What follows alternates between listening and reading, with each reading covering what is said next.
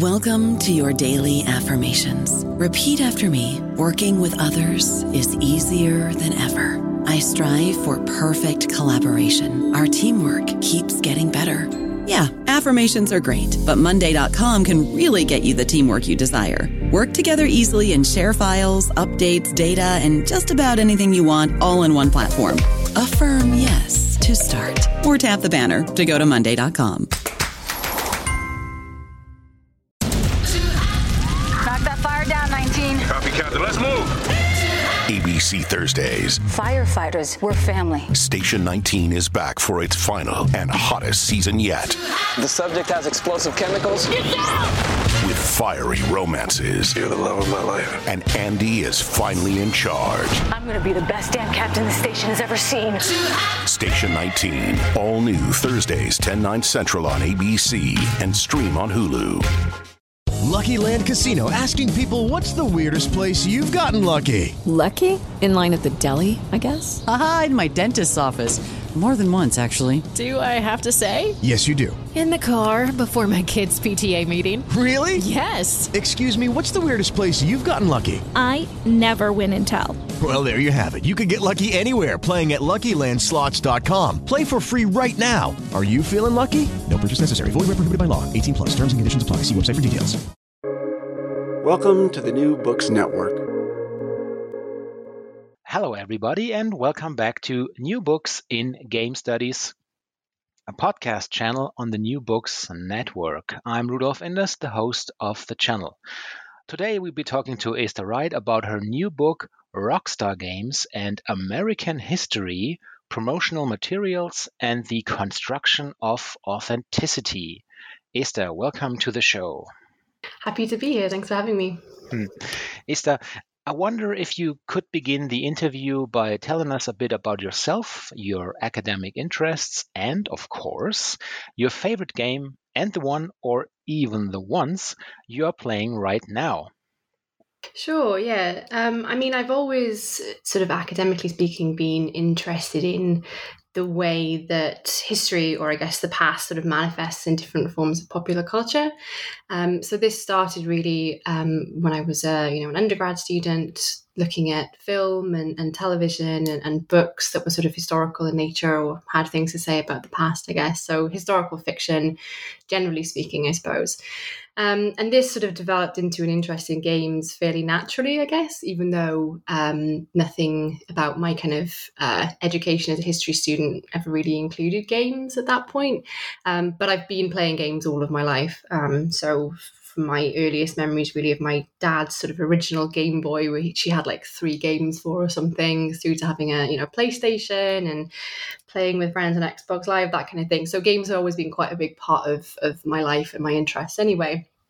So I suppose, again, some of my favorite games have always been sort of historical in nature, even before I kind of realized that was a thing or it became what I do and sort of think about professionally. So Fallout 3 being basically one of my all-time favorite games.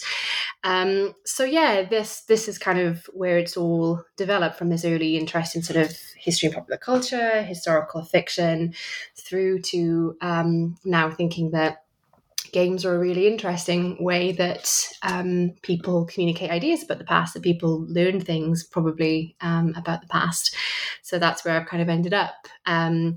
And in terms of what I'm playing at the moment, it's literally anything not related to immediately what I'm researching, to be honest.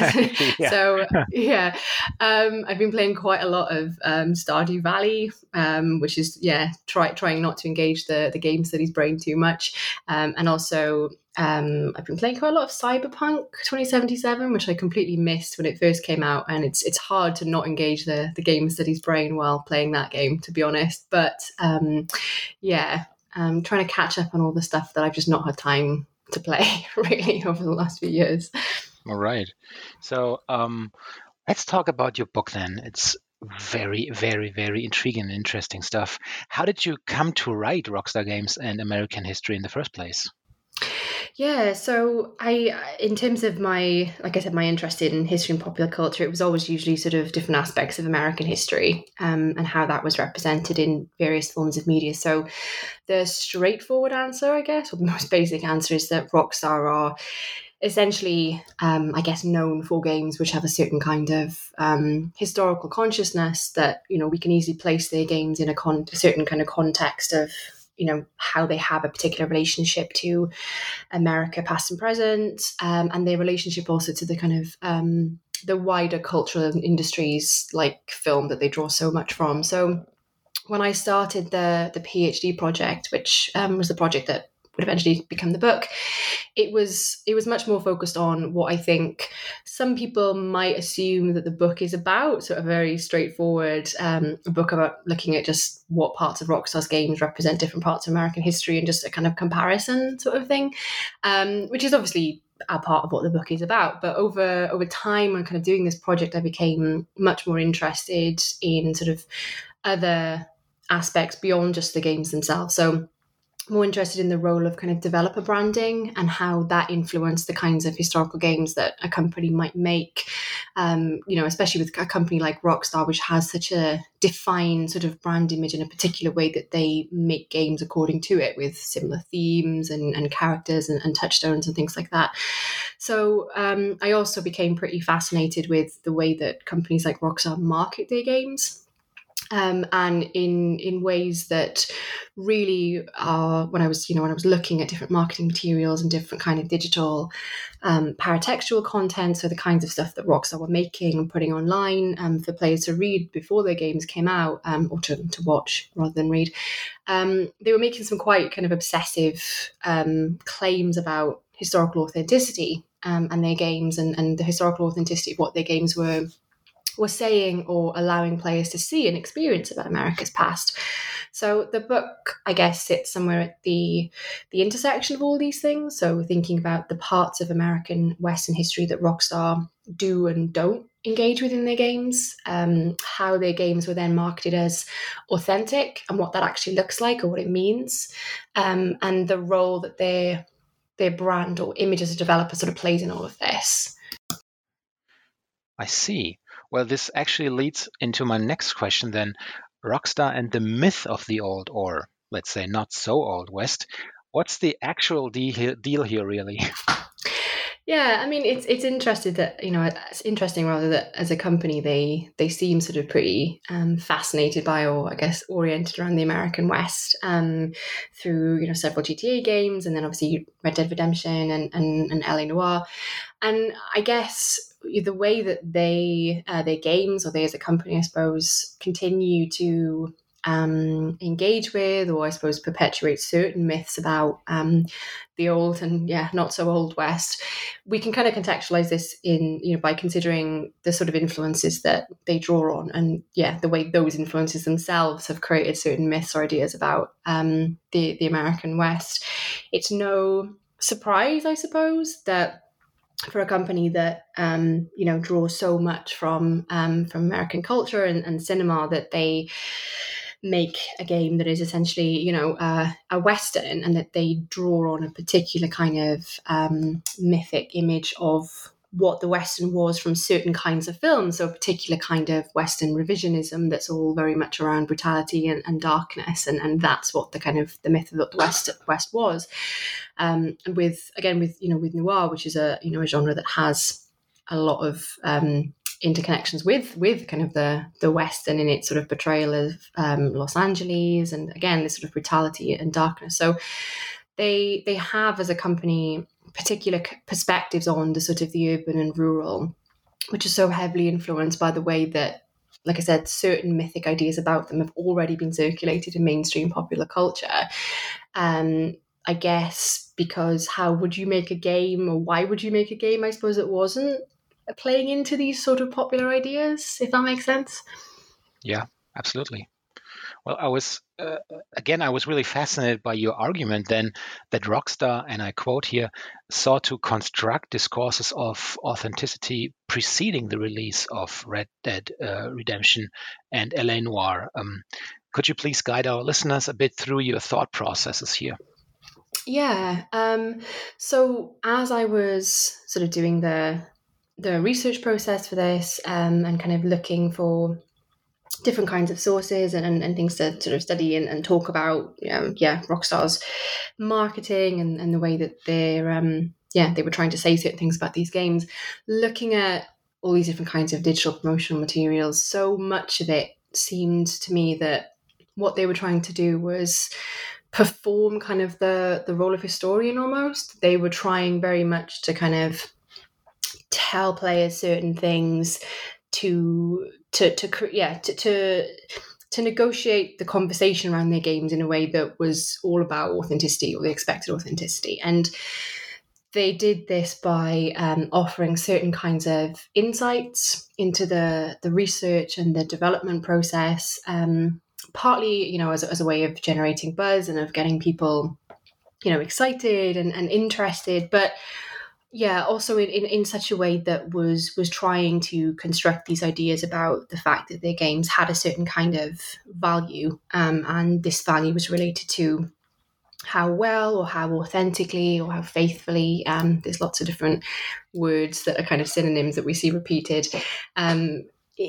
before even the player had the chance to pick up the game for themselves and experience it. Lots of these promotional materials, lots of these kind of this conversation that was sort of being engineered, I suppose, by Rockstar's marketing was happening well in advance of the games themselves actually being released. So they were trying to create expectations in terms of how they wanted these games to be perceived or received, while also trying to sort of manage those expectations too, and tell people sort of what to think about in relation to their games. And there were lots of different ways that they were doing this, and lots of different kinds of digital, mostly digital sort of promotional materials or paratext that I actually look at in the various chapters of the book. So this is from blog posts and sort of things that were published on Rockstar's actual website, mostly on the Newswire. So where they were picking certain aspects of games like Red Dead Redemption and L.A. Noire and sort of saying, here's the true history behind these games, and that was for things like, for games like Red Dead, it was, here's some real historical people, and here's how they have a kind of similar, they're a similar archetype, I suppose, or a similar sort of experience base to John Marston. So very much about saying, here's this character we've created, but the reality behind him and his sort of experience is very, very true. To talking about all the historical processes, like industrialization, urbanization, the development of different kind of technologies, the spread of kind of law enforcement across the West, all of these kinds of things, they were really sort of pedagogically, in a sense, sort of saying to players, here's the history behind these decisions we've made about the story and the characters to include in the games. And it's all really true. Go and, read these articles for yourself and see that we've put all this true stuff into the games. And for L.A. Noire, you have, here's the real cases, the real crimes that actually inspired the sorts of things you're going to be investigating in 1947 Los Angeles. And here's how we use kind of authentic and real sort of spaces and places in Los Angeles to design our game world. Here's the kind of the props and the costumes and the material culture that we use, so that kind of thing. So that was really all about this, as I call it, this kind of discourse of authenticity. And it was very much about the production process and the research process. And you see similar things then in different kinds of promotional materials, like developer interviews, where you've got certain kind of high-level executives talking about their research and development process, through to different kinds of trailers or gameplay videos that are usually clips of the games with some, the classic kind of trailer voiceover talking over the top, saying, this is what life in the West was like, and this is what you're going to experience in Red Dead Redemption, or this is what it was like in 1947 in Los Angeles, and that kind of thing. And really, it's sort of, as I talk a little bit about in the introduction, this as scholars and critics have talked about in relation to what authenticity actually might be, it's the fact that it needs an audience. It's a value judgment, but it's a sort of a process of negotiation. It needs to be received positively or negatively. So Rockstar were essentially doing a lot of work to try and negotiate that positively in their favour well before their games were actually in players' hands, essentially. Yeah. I mean, you're also referring to the discourse of cinematic authenticity. Sorry, authenticity. When it comes to that's a word. Where in German it's Authentizität. It's not easier. So yeah. When it comes to Rockstar's attempts to, and I quote you, create a particular illusion of what the most representative qualities of these genres are. Could you please elaborate a bit on that specific company process?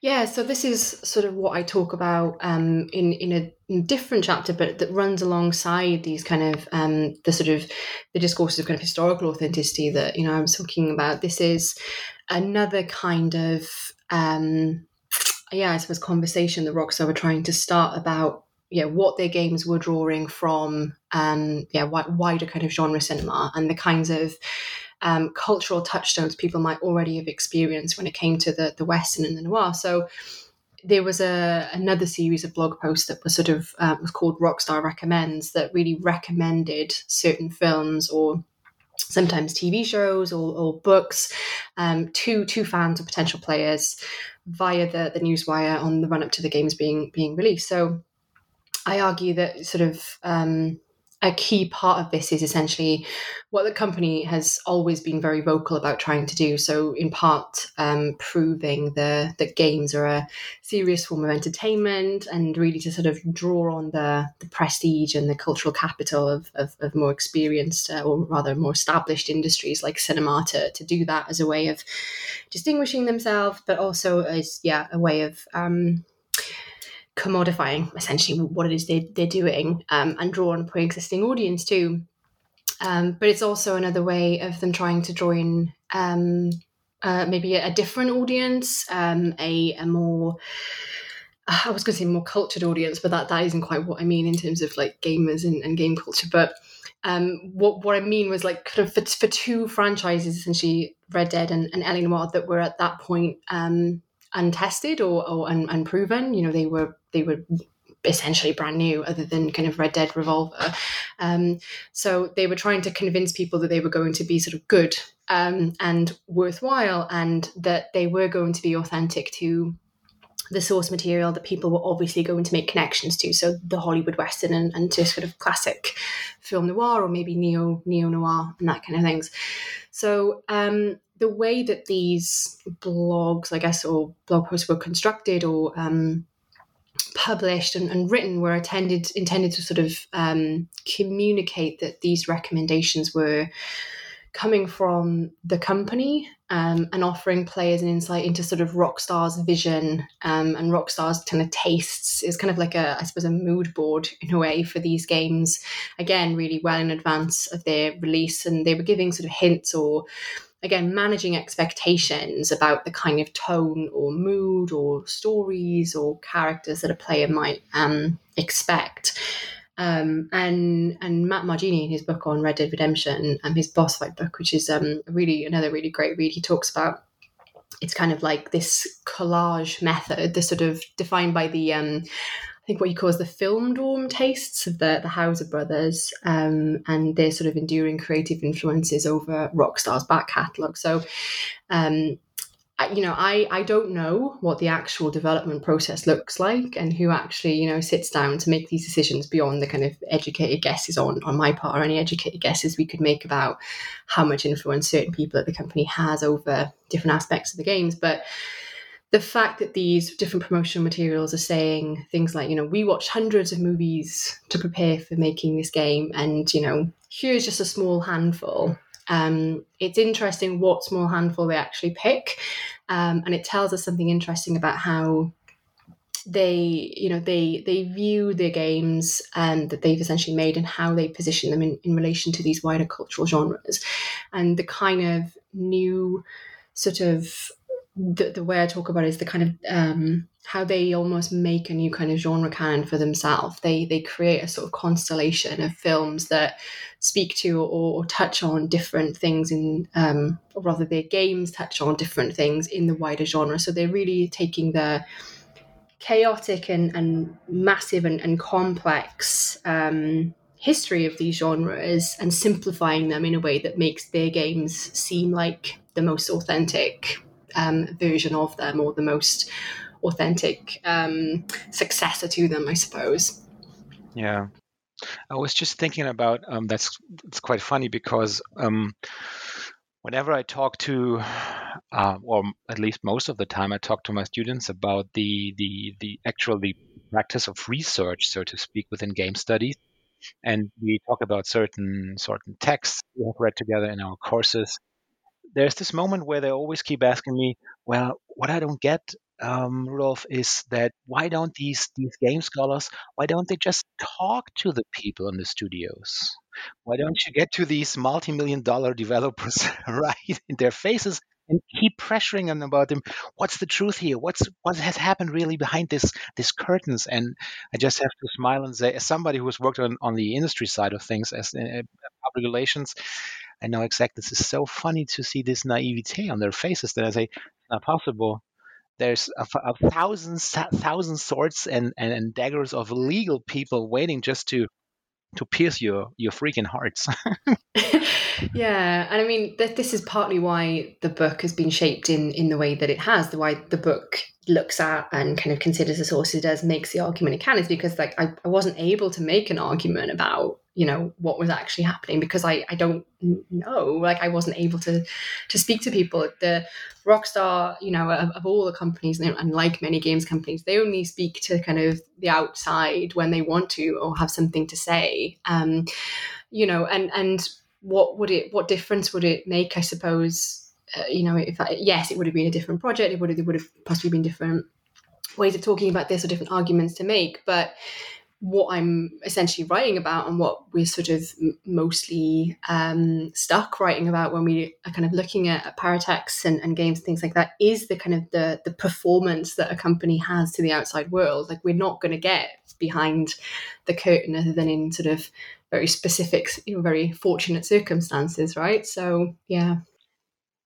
So trying to keep it real in the world of third-person action games and shooters, I even dare to speculate that you are taking aim at executives and their role within the marketing of gameplay features in gameplay trailers, press interviews, and behind-the-scenes exclusives. So what's their role here exactly? Yeah, so I mean, as much as obviously we know that games and, you know, games are usually, though not always, made by more than one person, you know, possibly hundreds of people when it comes to, you know, huge studios like Rockstar. When we're talking about marketing and the way that different kinds of marketing materials are sort of created, we're usually talking about the fact that it's very often certain people who get featured in these interviews, and they're usually the kind of creative executives. Mm-hmm. Yeah. So there's questions that I ask, or when I'm looking at, there's certain people who are kind of crop up again and again in the book, and people who sort of quotations crop up again and again. People like the Housers, and particularly Dan Houser in his capacity as sort of former VP of creative and as, you know, credited writer for most of Rockstar's games. So this is not me sort of intentionally saying that these are the people's voices who matter, but it's the fact that these are the people whose voices we actually hear all the time. And yeah, there's questions that I kind of ask, I suppose in different ways, about who has the kind of the power and authority to speak for these games, and who in these kind of promotional materials occupies this sort of position of authority to authenticate them and to tell players what to expect. So again, it's the creative executives, you know, that the people who we see again and again being featured. it's them who sort of offer the insight, or have the power, I suppose, to make the kind of creative decisions on some level that will shape a game and its historical argument, and who we assume then get to sort of decide what's included or excluded in a game. So it's a difficult thing to sort of balance, kind of like I was saying earlier, that we don't get the opportunity, or I didn't get the opportunity to speak to the people who are actually making the games, programming different aspects of the games across long periods of time. The only insight that a player, or in some cases an academic, someone who studies games, gets into, the insight that they get into this production process is by listening to or sort of reading, I guess, what the people who have this sort of capacity or this position to tell people what they think the game is about, or what the company wants the player to think that the game's production process was like, or what the meaning, I suppose, of the game is, and that kind of thing. So, yeah. I don't know about you, but I'm very busy and I don't have a lot of time to cook. That's why I subscribe to Factor. Eating better is easy with Factor's delicious, ready-to-eat meals. Every fresh, never frozen meal is chef-crafted, dietitian approved, and ready to go in just 2 minutes. You'll have over 35 different options to choose from every week, including Calorie Smart, Protein Plus, and Keto. These are 2-minute meals. Factor meals are ready to eat and heat, so there's no prepping, cooking, or cleanup needed. They're flexible for your schedule. Get as much or as little as you need by choosing your meals every week. Factor is the perfect solution if you're looking for fast, premium options with no cooking required. Sign up and save. We've done the math, and this is important. Factor is less expensive than takeout, and every meal is dietitian approved to be nutritious and delicious. Head to factormeals.com/NBN50 and use code NBN50 to get 50% off. That's code NBN50 at factormeals.com/NBN50 to get 50% off. Were you surprised by the fact that, or surprised by the continuity of the fact that the same people are showing up again and again? Not especially. I think because it's Rockstar.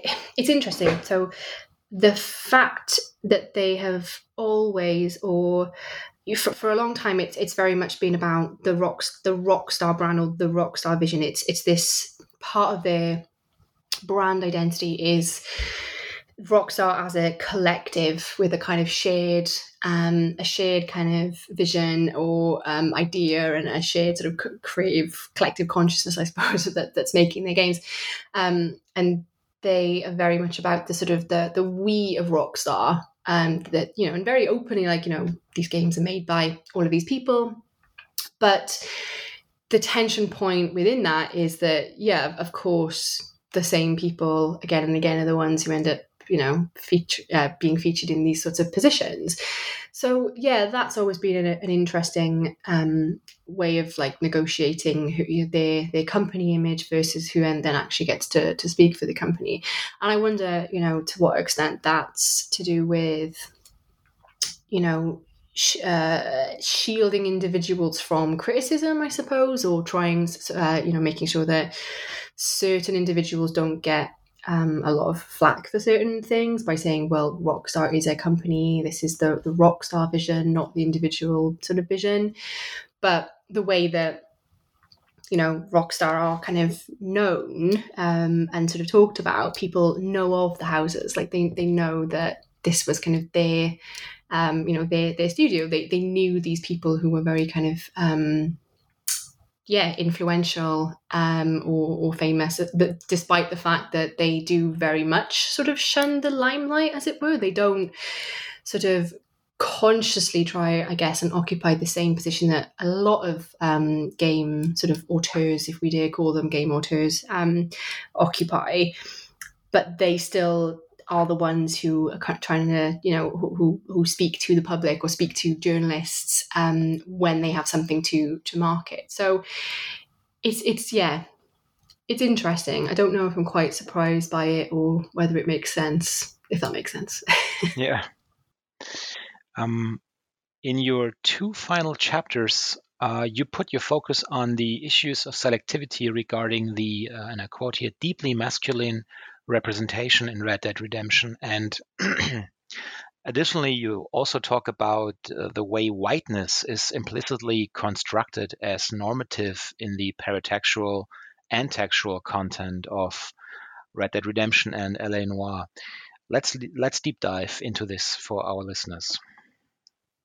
Yeah, so the way that the book is structured is the first sort of, I guess, 3 major chapters is where I kind of do a deep dive almost onto different kinds of promotional materials and sort of set up the kind of image of, or set up the way that Rockstar were creating certain expectations about authenticity and really looking at these kind of paratextual networks and the sorts of things they were, the sort of image they were creating there. So the final 2 major chapters were very much looking at, I suppose, or very much look at the consequences of that, I guess. And I, rather than just, saying this is bad representation or that, they've done something bad and all of that, I was trying to, contextualize the kind of creative decisions that Rockstar usually make about, centering white men and excluding or pushing to the margins pretty much everyone else by looking at that sort of constellation of reference points that they were making. So the way that the promotional surround, like I was saying, about the way that they were looking at the true histories or the different cinematic or cultural touchstones they were talking about, the way that is built up and created, as an intentional sort of discourse that's supposed to make these games seem authentic, reaffirms a particular canon of films or of cultural products that, are obviously part of these genres, but it does so in a way that, creates a certain kind of partial image of who was actually present, not only in the kind of films that we're talking about, but also in the kind of the history and the kind of the past that we're talking about here. Mm-hmm. Sorry, just coughing. But sorry, I don't think my voice is quite woken up this morning. But yeah, so in terms of westerns and the kind of westerns that they were picking, we're talking about the very white male anti-hero, the way that the kinds of films that they were picking really privileged the interrelationships between white men, sort of almost like buddy movie dynamics, and how that sort of authenticated and really sort of established what the player was going to do as John Marston. You're going to be riding through these Western spaces, mostly with other men talking about films. These are the kinds of films and the kinds of insights they were offering into the history behind these things were not really films or sort of historical insights into other people's experiences. This wasn't, most of these cowboys were black. It wasn't, or, women were actually really important in the colonization of the American West. It was not really that sort of thing. Women and sort of people of color are very much the kind of exception to the rule. And it's a similar story with the way that L.A. Noire was promoted. The kinds of films that they're talking about, the kinds of featuring rather than talking about, are about very much the white male investigator who's at the center of this story and his kind of descent into a kind of existential or his downfall, I suppose, the very classic image of the femme fatale, despite the fact this is a concept that's been kind of really critically unpacked by scholars for a long time. It's not about the experiences of these films or the history they're talking about, and not about the experiences of people of color in the city, but they're about a particular narrative where the man is at the center. And then, essentially what I tried to do in the last couple of chapters is see the way that this is reflected in the gameplay choices, for the very fact that you're playing as John Marston or Jack Marston or Cole Phelps or Jack Kelso. That limits the kind of story and the kind of perspective that you're allowing the player to actually see, and you're implicitly saying something about whose perspective is valuable, and inevitably then that's going to push to the margins of your historical representation, your historical argument, the people that are essentially not white men. So it's not just a case of, I hope it's not just a case of pointing at stuff and going, this is bad, they shouldn't have done this. It's about trying to understand why we have this kind of particular crystallized image of the Western noir that's only about certain people, and where that comes from in terms of the broader historical context, but also the kind of cultural context too. Interesting. The buddy movie aspect, it was really something. Yeah.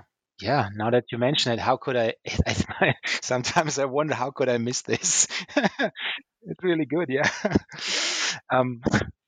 Well, we've taken a lot of your time now. Two questions left always to ask at the end of these interviews. What are you working on right now? And of course, what will you be playing next? So in terms of working on, I'm in the final stages of a project, an edited collection with John Wills on the Red Dead franchise. So that's a great guy. He is, yeah. So that's a very cool project. We've got some fantastic authors and fantastic chapters, even if I do say so myself. And we're in the very, very final stages of that project, which is due to come out with the University of Oklahoma Press in early 2023. So that's pretty exciting. And sort of as an ongoing thing, I am one of the co-conveners of the Historical Games Network. So we are kind of looking forward to different sort of themes and events that we'll be sort of organising for people who are interested in the intersection between history and games, whether they're sort of fans, players, academics, game makers, or people who work in kind of cultural heritage. So anyone who's got any interest in history and games, I guess. And in terms of what I'm playing or what I'll be playing next, I'm still playing catch up with a lot of things. So maybe Horizon Forbidden West or something. A lot of the big games that I just have not had time until now really to play. I'm kind of interested in that. Hoping to have a look at that soon. So lots of awesome projects in the pipeline then, I see. Well, I want to thank you for being on the show today, and I really enjoyed it. And again, the buddy movie thing, it's a perfect excuse to reread actually your wonderful book. Thank you very much. Take care and goodbye. It's great talking to you. Thanks for having me.